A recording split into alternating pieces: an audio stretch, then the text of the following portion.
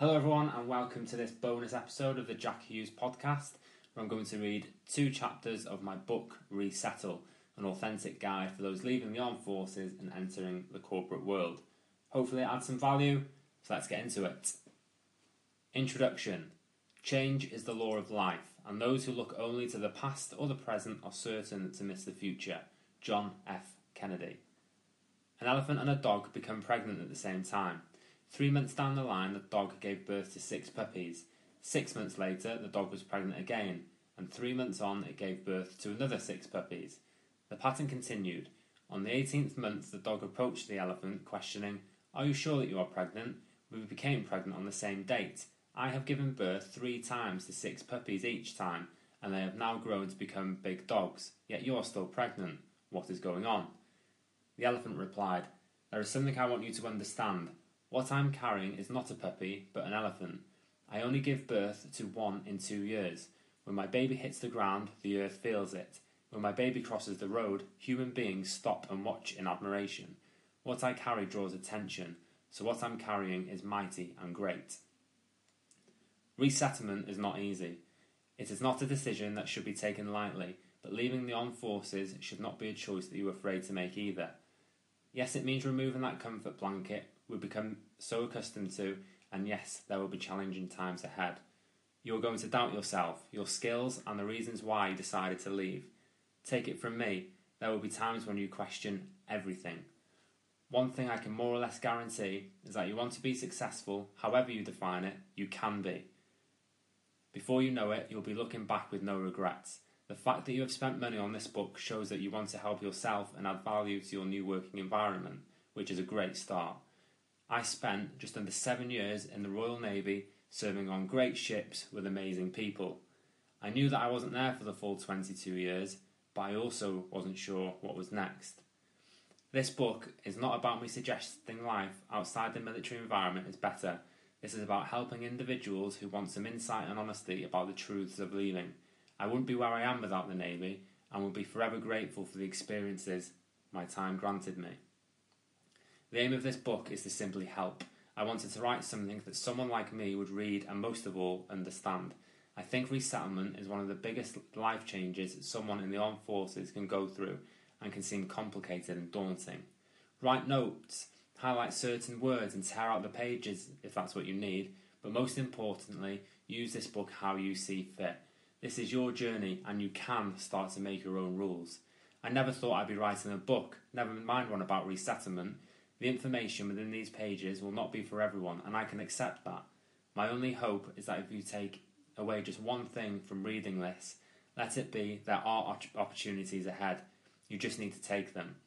You may think some of the things I've written are obvious. My aim is not to be condescending, but you'll be surprised at some of the issues people come across when going through resettlement.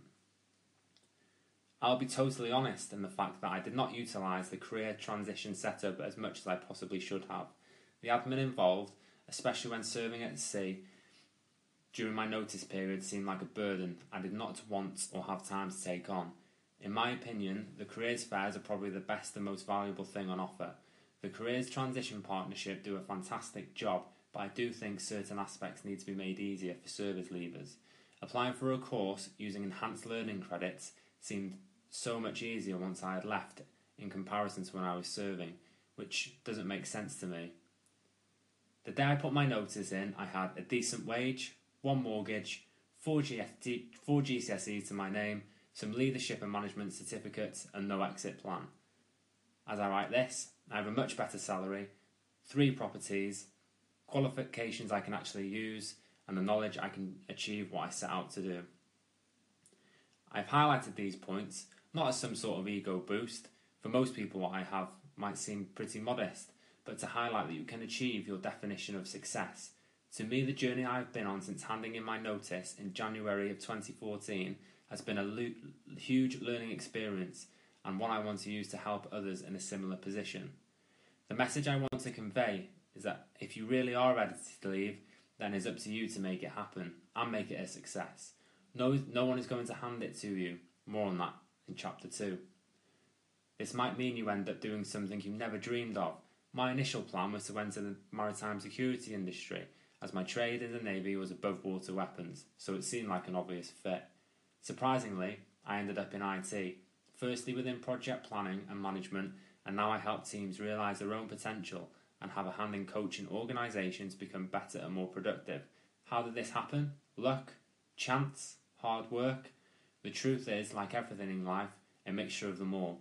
I was lucky that a chance meeting at a careers fair opened up a conversation about a different career path, but once I made the decision, I worked hard to put myself in the position I am in now. The 2 rules of silver should be remembered throughout. There are no silver bullets to success, and nothing will be handed to you on a silver platter. I challenge you to ask anyone who has achieved any sort of success how they did it. They won't give you a short answer.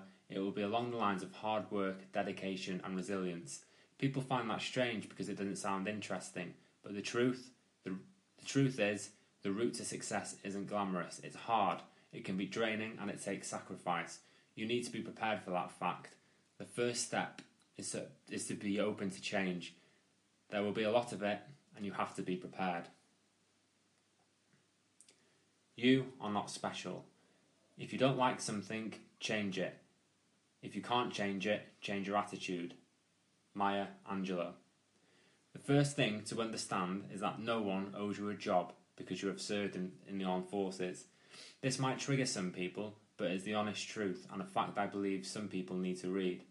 People might tell you it's easy, that companies come knocking on your door, and this may be true for some, but the reality is that you are the one that is going to have to initiate the door knocking. Over 14,000 people leave the armed forces each year. That's 14,000 other people you're in competition with, and that's just from the forces. Never mind over 200,000 graduates and experienced professionals looking for jobs. Not all want to enter the corporate world, but there is still an immense amount of competition, and you should be fully aware of these figures. I mention these not to put you off, but to act as a reminder. The days of talking to your local drafting office or equivalent about your next job are over. Whether we like it or not, we all need a dose of reality at times. My serving to you, just because you have served in the armed forces does not make you special. You have unique experiences, no one will argue with that, but in terms of the job market, you could end up becoming disillusioned if you think that it will be easy. Too many people who leave the armed forces expect to leave into a similar paying role, or even higher. The competition for jobs at the moment is intense. You have to realise that there may be a younger or less experienced candidate who a company can pay less. Sometimes that person might beat you. It doesn't matter how many sea days, operational tours or medals you have, business is business, and you have to put some of your ego aside. Yes, there are people who land on their feet, or at least they say they have, but the truth is, in most cases, you'll have to take a wage cut for at least 1 year. You have to think realistically. For those who have served 20 years or more, you'll be entering a world with every coffee imaginable, Xboxes in offices, and flexible work-from-home policies. This is the new reality that you need to accept. From my experience, the corporate veterans will see you as some strange new creature to begin with. Your language, sense of humour, outlook, and most of all, experiences will be alien to them. This will pass with time, but their working life has been vastly different from yours, and you are now entering their world. Most will not know your background, and in my case, a lot of people thought I was a graduate. I would be lying if I said that this didn't grate on me at times. How dare they call me a graduate? I've done more in my life than they ever will. Blah, blah, blah. The fact is that if they want to know, they will ask. And honestly, most people won't care what you did in your previous job. Just the same way you might not have been interested in whatever a new joiner did on their last draft, post, etc. There is a balance to be struck, however. Those unique experiences will have forged your personal values and ideals. Don't lose sight of these, as they will be a key strength in establishing yourself in your new environment. Your insight will be valued, and businesses accept an outside perspective is needed in an ever-changing climate. The confidence you have in yourself will shine through, and it will be noticed. In my opinion, the biggest strength of someone entering the corporate world from the armed forces is their different perspective. Think of all the demanding, extreme environments you have been in. All of those experiences will give you a unique outlook. When things go wrong in the corporate world, people lose their heads quickly. You find yourself questioning what all the fuss is about and comparing situations you have been in. Your perspective should give you confidence, and it will eventually filter into your new colleagues. This is not to be confused with arrogance, that you have been in situations more important. To your new peers, they will have worked hard to be where they are, and if you start to undermine them, it will be hard to claw back any rapport you have built. Quick wins. You are unique, not special. Leave some of your ego behind. Hold on to your values. They will serve you well. So that's the first 2 chapters, guys.